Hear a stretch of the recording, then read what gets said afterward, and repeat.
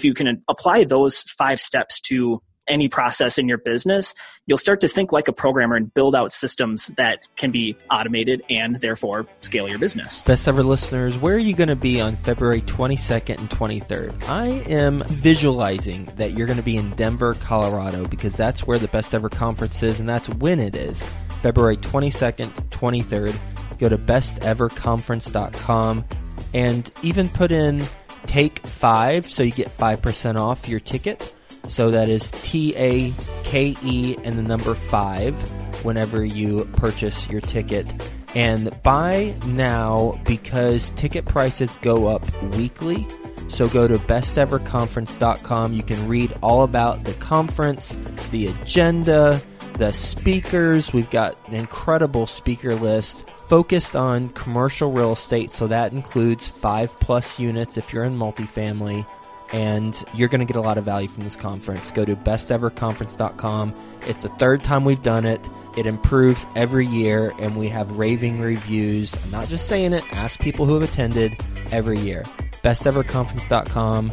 Enter Take 5, TAKE 5, when you purchase your ticket and get an extra 5% off.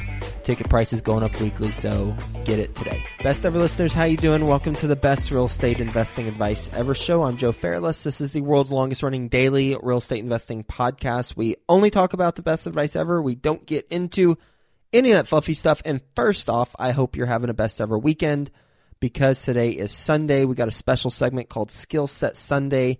You're going to hone or acquire a skill that perhaps you didn't have before, or if you did, you'll hone it, so you'll get even better at it. And we're going to be talking today about how to think like a programmer as it relates to building a real estate business so that we can automate it more and become more efficient and ultimately more effective and scale. With us today to talk about that is Tim Bornholt. How you doing, Tim? I'm great, Joe. How you doing? I'm doing well, and nice to have you on the show. A little bit about Tim. He is an entrepreneur, software developer, podcaster, and he's the founder of Jed Mahonis Group. He specializes in helping businesses strategize and develop their own custom mobile apps. They've worked on 75 apps since 2012. Great Clips is one of their bigger clients. Millions of people use the Great Clips app every month. Based in Minneapolis, Minnesota. With that being said, Tim, you want to give the Best Ever listeners a little bit more about your background and your current focus? Yeah, I've been building websites since I was in 1st grade, so it's been about 20 years now, and focused mostly nowadays on doing native mobile apps. So we work with businesses, startups, all kinds of companies to find processes that can be made more efficient by turning them into a mobile app, and then we help them get there. So that's really what we focus on here at the Jed Mahonis Group. Cool. And as real estate investors, we're looking to make as much money as possible in the least amount of time, as with perhaps all entrepreneurs, I would think, and add a whole lot of value to the world while we do it. So what are some ways, or how can we go about thinking like a programmer? And well, first off, let's do this. Why should we think like a programmer as it relates to building our business?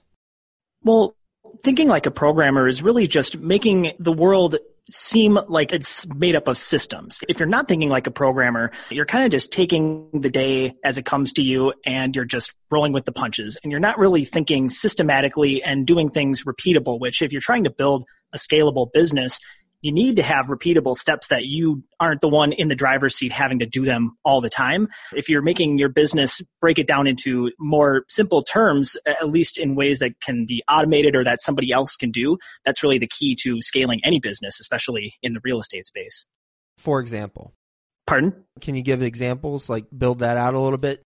Yeah. If you want, I can also just go right into what that might look like or how a programmer thinks. Does that? Yes. So generally, thinking like a programmer, how we would do that is every program starts with a problem. So defining your problem and really making sure you understand what you're dealing with.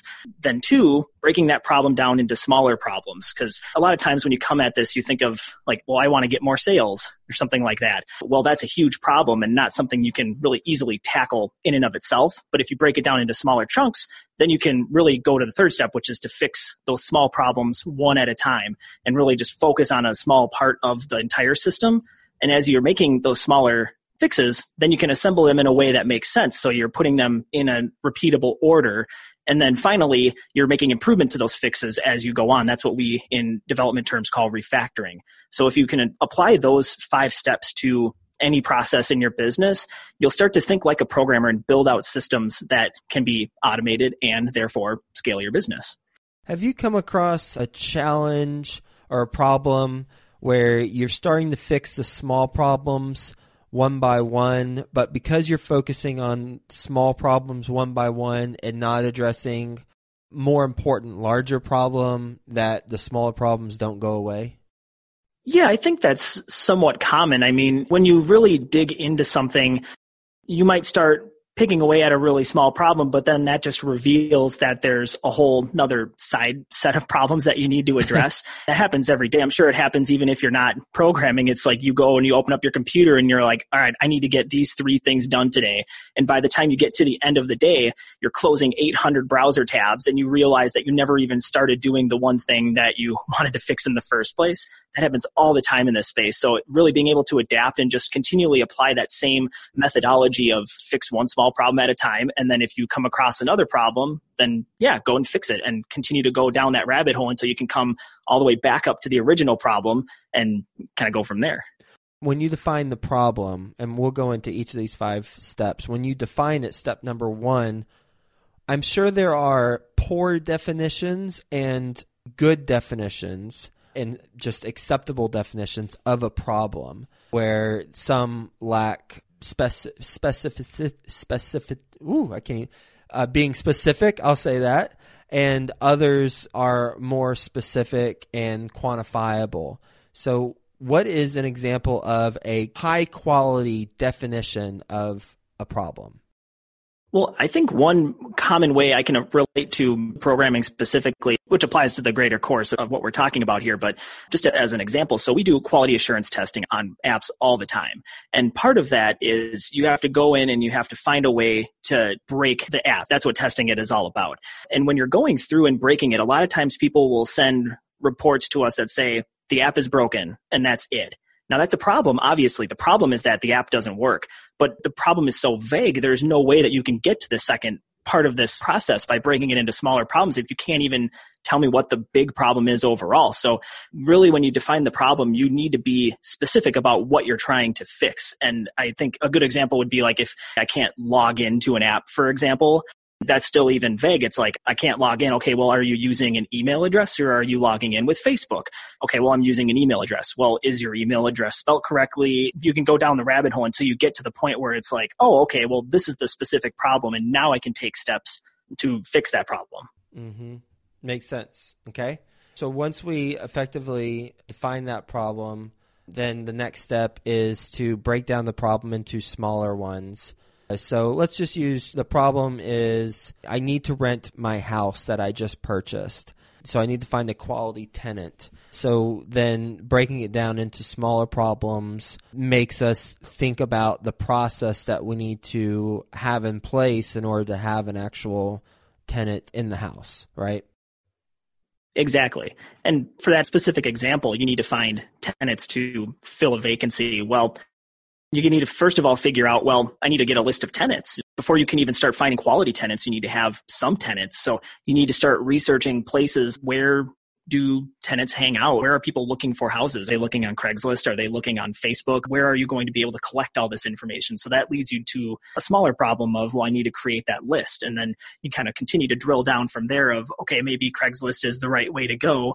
Where am I posting it? How are my posts formatted? You can kind of continue to go down the rabbit hole there of the big problem is solved by continuing to go deeper into it and fixing those smaller problems until by the end of it, now you've got your problem solved by the end of the steps.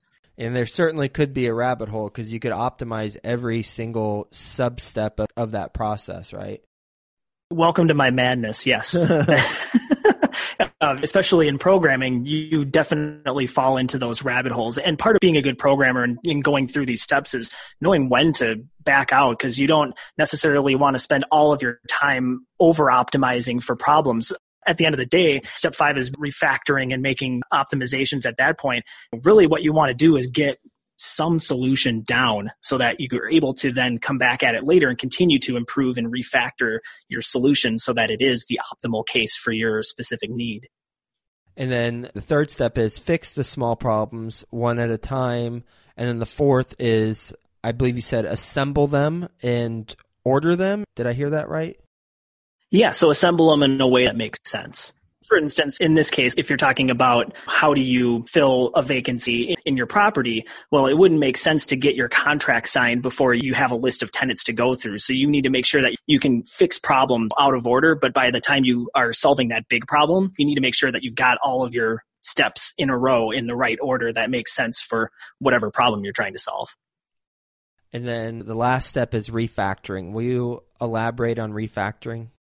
Absolutely. So refactoring is really where you have a solution down that works, and it works fine, but maybe it's not the most efficient way you can do it, or maybe it's not the cleanest way that you could possibly do it. So refactoring is taking your time to think through, a solution that works, but what if you tweak it a little bit and do it this way? Does that improve the outcome, or does that make it worse? And going through and refactoring is a really big common practice in development. And then again, going back to the instance of filling vacancies in your properties, maybe you find a good process here that you go through everything and you've got a quality list of tenants that are possibilities. Maybe as you're refactoring, you're thinking, well, I'm getting better leads from this source than I am from this other source. Or maybe you have a list of places that you've tried before and they failed, or you get poor tenants from this place or the other. Really, refactoring would be looking at it and saying, well, what if I try using this third source? Or what if I just change the copy that I'm using on Craigslist to maybe I'll get better tenants that way? That's really what refactoring is. What's the difference between that and fixing each of the problems and the sub-problems? So when you're going through the first time, it's very rare that the first solution you come up with is perfect. Especially as the problem gets bigger and bigger and bigger, you're never going to knock it out of the park on the first time. I mean, if you are, then kudos. But typically, the refactoring part is necessary because as business grows and as your business scales, things that worked well when you fixed the problem originally, when you come back to them 5 years later, you might think, why are we doing it this way? And that's what refactoring is being able to go back in and make changes to problems that you assumed were already solved, but you need to think of a different way, or you've come up with a different edge case that you need to account for. So that's really the difference between fixing the problem right then and there and fixing it a little bit down the road. Anything else as it relates to these 5 steps for how to think like a programmer and apply it to real estate that we haven't talked about that you think we should? No, I think that pretty much nails it. I think really thinking like a programmer at the end of the day is just having that set of resources and a repeatable process in your own mind that you can apply to so many different areas of your business. So I would just encourage your listeners, if you're not going to think exactly like a programmer, I know sometimes I can drive my wife mad because I think like a programmer all the time. So it's just having another tool in your tool chest that you're able to take and apply to your own business to make things better and have a systematic way of looking at the world. Yeah, it's a necessary tool to have in our tool bag because, as you said, having a systematic way to look at the world and to approach problems. It's tough to argue with the logic that you just laid out for these 5 steps to approaching challenges because as a programmer, you're very efficient and effective with what you do because you approach it very logically. And fortunately for us, you've laid out the 5-step process for us to apply that same logic to our challenges. So Tim, how can the Best Ever listeners learn more about what you got going on? Well, if you ever want to talk more about this or learn more about mobile apps, you can visit our company's website. It's jedmahonisgroup.com, or it's a little bit faster if you go to jmg.mn. And there you can learn about all the apps we built, and we can talk apps all day. That's what I do all day, every day, and I love it. Tim, thanks again for being on the show. Hope you have a Best Ever weekend, and we'll talk to you soon. You too. Thanks, Joe. Best Ever listeners, we have launched bestevercauses.com. That's bestevercauses.com. We profile a nonprofit or a cause that is near and dear to our heart, get the word out about their cause, and also donate money towards their cause. If you'd like to, one, learn more about the causes that we're profiling, we do one a month, then go to bestevercauses.com. And if you want to suggest a cause that we profile that is near and dear to your heart, then go to bestevercauses.com, and there's a little form at the bottom of the page where you can submit one, and we'll check it out. Best Ever listeners, Best Ever Conference, that's where you want to be, February 22nd and 23rd in Denver, Colorado. Put in the code TAKE5, T-A-K-E, and the number 5 to get an extra 5% off. Ticket prices go up weekly, so buy it today, besteverconference.com. You can read all about the conference at the website, all about the speakers. You can read about them and what you will experience when you're there, besteverconference.com.